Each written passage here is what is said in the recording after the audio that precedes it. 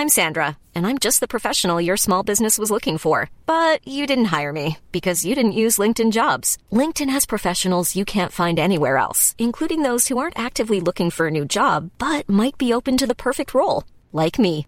In a given month, over 70% of LinkedIn users don't visit other leading job sites. So if you're not looking on LinkedIn, you'll miss out on great candidates like Sandra. Start hiring professionals like a professional. Post your free job on linkedin.com/people today. Many of us have those stubborn pounds that seem impossible to lose, no matter how good we eat or how hard we work out. My solution is PlushCare. PlushCare is a leading telehealth provider with doctors who are there for you day and night to partner with you in your weight loss journey. They can prescribe FDA-approved weight loss medications like Wegovy and Zepbound for those who qualify. Plus, they accept most insurance plans. To get started, visit plushcare.com/weightloss. That's plushcare.com/weightloss. Hey folks, Tom Merritt here, host of Know a Little More. Longtime listeners know we put these episodes out in batches, aka seasons, because it takes some work to dig down and research them. But not all of you are longtime listeners, meaning you probably haven't heard all the episodes. Add to that the fact that things change, stuff gets updates, facts become clearer, so we've decided to take the time between batches of new episodes and re-release some of the older ones. This episode is about 5G. It was originally released June 18th, 2020, and we have updated it since that original publication, because, you can buy 5G phones now. Enough of the preamble. Let's begin about 5G.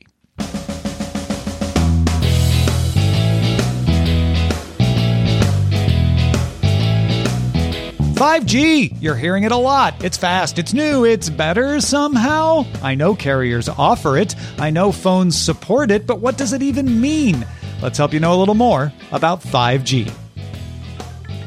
The first generation of phones to support 5G are out, and they're getting more affordable. 5G services are up and running and expanding coverage. 5G phones are becoming mainstream. But 5G is also a potential replacement for your home internet service because it can offer fiber-like speeds with much easier installation.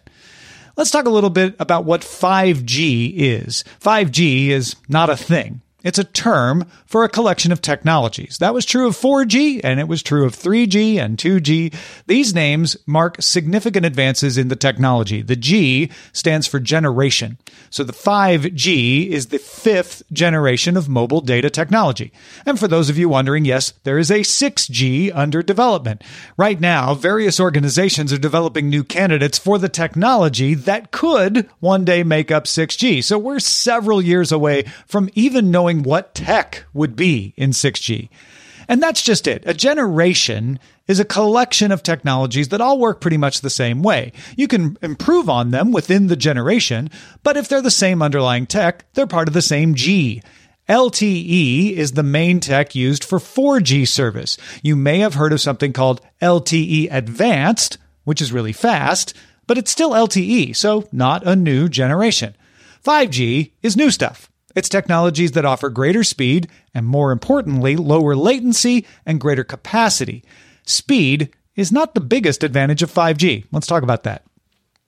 The early conversations about 5G were all about speed because that's what people expect. 3G was faster than 2G and 4G was faster than 3G, so 5G will be faster, right? Well, yeah. That's not the biggest advantage. You may sometimes hear people talk about latency and the fact that 5G will make things feel more instantaneous over the internet. And that's more important than the speed, honestly. But greater capacity is something you almost never hear people talk about. And that's where 5G tech really differentiates itself from LTE. With 5G, more devices can connect at once. That's why you hear people say 5G is great for Internet of Things. And I'm sure sometimes you think, well, I've got Internet of Things. They work on 4G, don't they? Maybe not. Think about it. Your Internet of Things devices right now generally work on Wi-Fi because the capacity of 4G just isn't quite good enough. And if you've used 4G in a car, I think you know this. So what makes a phone 5G? 5G NR is the radio access technology used in standard 5G implementations. It will not be compatible. It is not compatible with 4G hardware.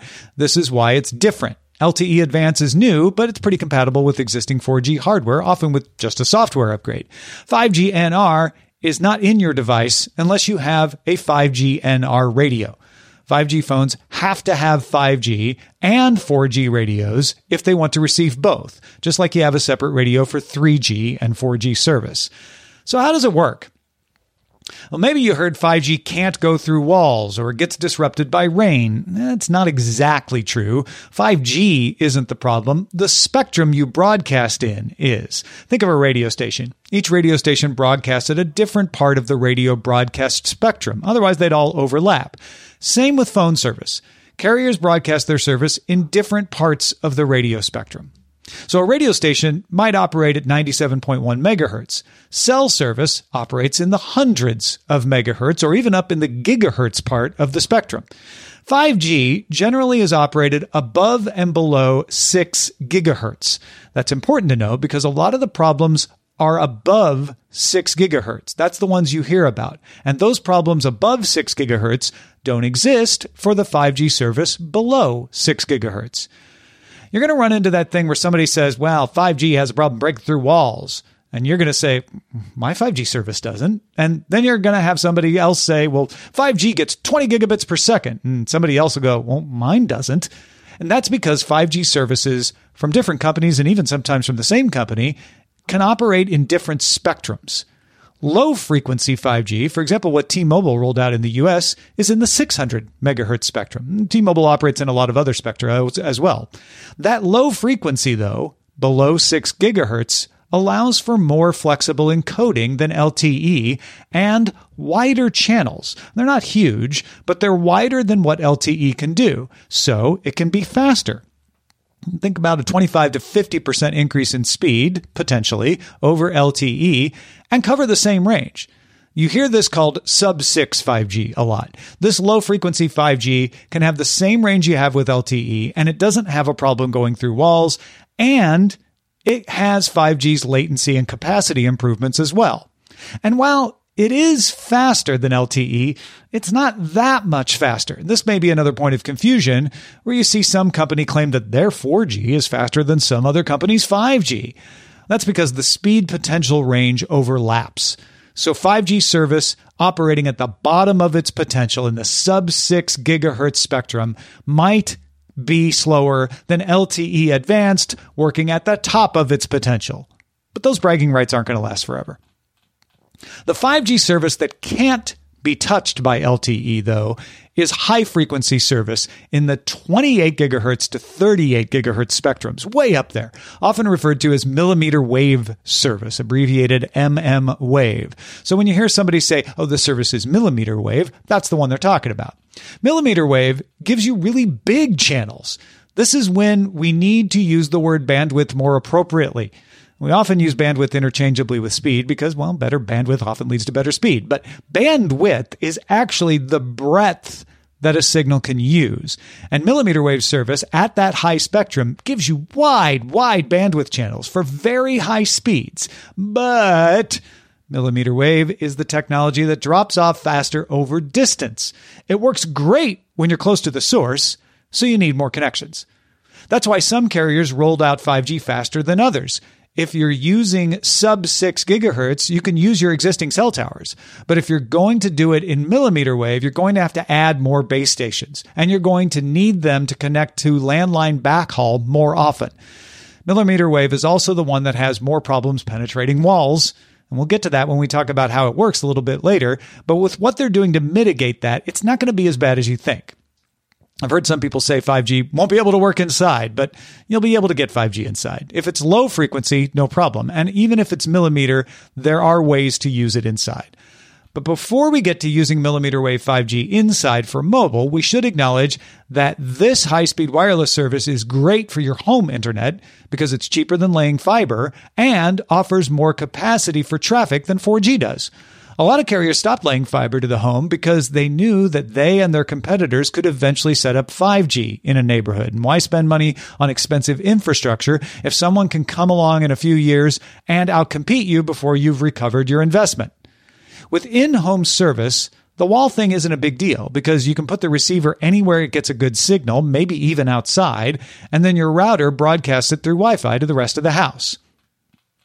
Now let's talk a little bit about speed. LTE is fast. LTE can get speeds up to 2 gigabits per second. You're like, wait, I never see that. That's the theoretical maximum. So as we mentioned, the speed difference between 5G and 4G may or may not be apparent depending on where you are and what actual speeds they are achieving on their network. That's why AT&T couldn't resist calling its newest 4G service 5G Evolution a couple of years ago, causing a lot of people to think they had 5G when they didn't. What AT&T called 5G Evolution or 5GE was just 4G Advanced LTE that can reach those higher speeds. Now, eventually, 5G will be able to hit 20 gigabits per second, and some implementations are. So there's not going to be a comparison there. 5G's big advantage, though, is in latency and capacity. Again, I can't emphasize that enough. The way you can tell the difference between 5G and 4G is not so much by speed as, wow, I'm practically in real time with my video stream, and you over there are on an LTE connection, and you're not, because of low latency. Potentially 1 millisecond of latency for 5G, compared to 4G, which at best is 30 and often around 70 milliseconds. So we've been saying 5G can do all this better capacity, better latency, but not always better speeds, but eventually better speeds. But why? How does this 5G stuff work? All right. 5G uses encoding called OFDM, which is similar to LTE, but with many more smaller cells, as well as the wider bandwidth that I talked about earlier, and some advanced antenna tech to increase the capacity. I mentioned needing more smaller cells when you're at the millimeter wave. I've talked about the wider channels and how that can help speed and latency even at lower frequencies. So let's talk about antenna tech, because that's going to help solve getting millimeter wave 5G inside. One of the reasons you need new hardware for 5G is you need new smart antennas in your device. Smart antennas instantly form directional beams. It's similar to deep space telescopes. In fact, thank deep space telescopes. If anyone says, why are we wasting money on deep space telescopes? And they won't take, learning as an answer, tell them it's so you can get your 5G millimeter wave antenna working. The way deep space telescopes find faraway stars is a similar principle to how you're going to find your 5G signal when you're behind a wall. Mobile equipment will use dozens of tiny antennas. Base stations will have hundreds of antennas because they have that higher capacity. And they'll all work in concert to create narrow, time-varying beams that continually move to stay locked on the desired signal. So when we talk about 5G being a collection of technologies, this is one of the technologies. 4G couldn't use this spectrum, but 5G can because we have this antenna technology. Of course, like with any new tech, there are going to be more complaints about 5G service inside because for whatever reason, you as a user are going to run into situations that beta tests never ran into, and it's going to take a while to squash those bugs. But by all accounts, there's no reason you shouldn't be able to use millimeter wave 5G inside a building as long as you're close enough to the base station because, again, drops off faster over distance. So if it doesn't, it could be a coverage problem. You may be too far. And there may be more rural gaps, more coverage gaps in the millimeter wave 5G service as you move away from city centers. And I think that could be a significant complaint. Okay, so faster service, lower latency, more capacity. What does that get me? Well, when you've got all that, you can do a game streaming service over mobile, for instance. The whole big deal with a game streaming service is figuring out how to get low latency. You don't see them over mobile too often because of latency. Well, now you can. Now, if you got 5G service as your home service, you can use that 1 millisecond, or eventually it might get lower latency. And yeah, if you're a competitive gamer, that still isn't enough, but wow, it's pretty good for most of us. Another one is physical therapy. I see a lot of examples of using virtual reality for physical therapy. We've talked about it on DTNS, but particularly for physical therapy so someone won't have to have the VR all local. Whether it's physical therapy or something else, VR can be streamed over 5G. Virtual reality being streamed is very difficult. There's also an example called smart bandages that track healing. Just one example of the little things that can happen. And you might ask, well, why couldn't I do a smart bandage with 4G? It was because of the capacity. You just couldn't. You couldn't have that many sensors doing that much traffic in, say, a hospital with a lot of bandages because of capacity. And the sensors can move. With 5G, you can just have it everywhere. High-res security cameras, you've got that bandwidth, it's fine. So you can push out all those bits and have high resolution over your camera. Driverless cars interacting with one another is another example you hear a lot of people talk about. If driverless cars want to talk to each other rather than just be self-contained, which will help safety quite a bit. I mean, think about it. If your car can tell the other cars around it, hey, I'm about to turn left, that's an advantage driverless cars have over humans. The ability to know what the other cars on the road are going to do ahead of time. I mean, I can't tell what most people around me are going to do ahead of time, even if they signal. To do that, you need low latency. You need high capacity, and that's something that 5G could provide as well. In some ways, it's a lot like having your home Wi-Fi level of service available as your mobile service. I know 4G almost feels like that, but there are times when it doesn't. And you know those times when you're out and about and you're like, man, I wish I could switch to Wi-Fi right now. There are also products that just don't get made because they need consistent, wide-ranging, high bandwidth, low latency, high capacity service that 5G is going to provide. Now, all of that is not to say that 5G will solve all our ills. I've tried to point out some of the pitfalls along the way, but it's definitely an improvement. And it's interesting to see how carriers are charging for 5G. It does look like data caps might be becoming less common. But all in all, it's workable. And no, it's not going to change the world as much as many of the things you read out there said before it launched, but 5G is definitely going to change the kinds of devices that we can use and the proliferation of them. I think that'll be interesting to watch. You know, smart cities could become much more practical when you have a ubiquitous, high-capacity, high-bandwidth service like 5G. I hope this helps you understand a little more about what 5G is, how you can benefit from it, and what its limitations are. In other words, I hope now you know a little more about 5G.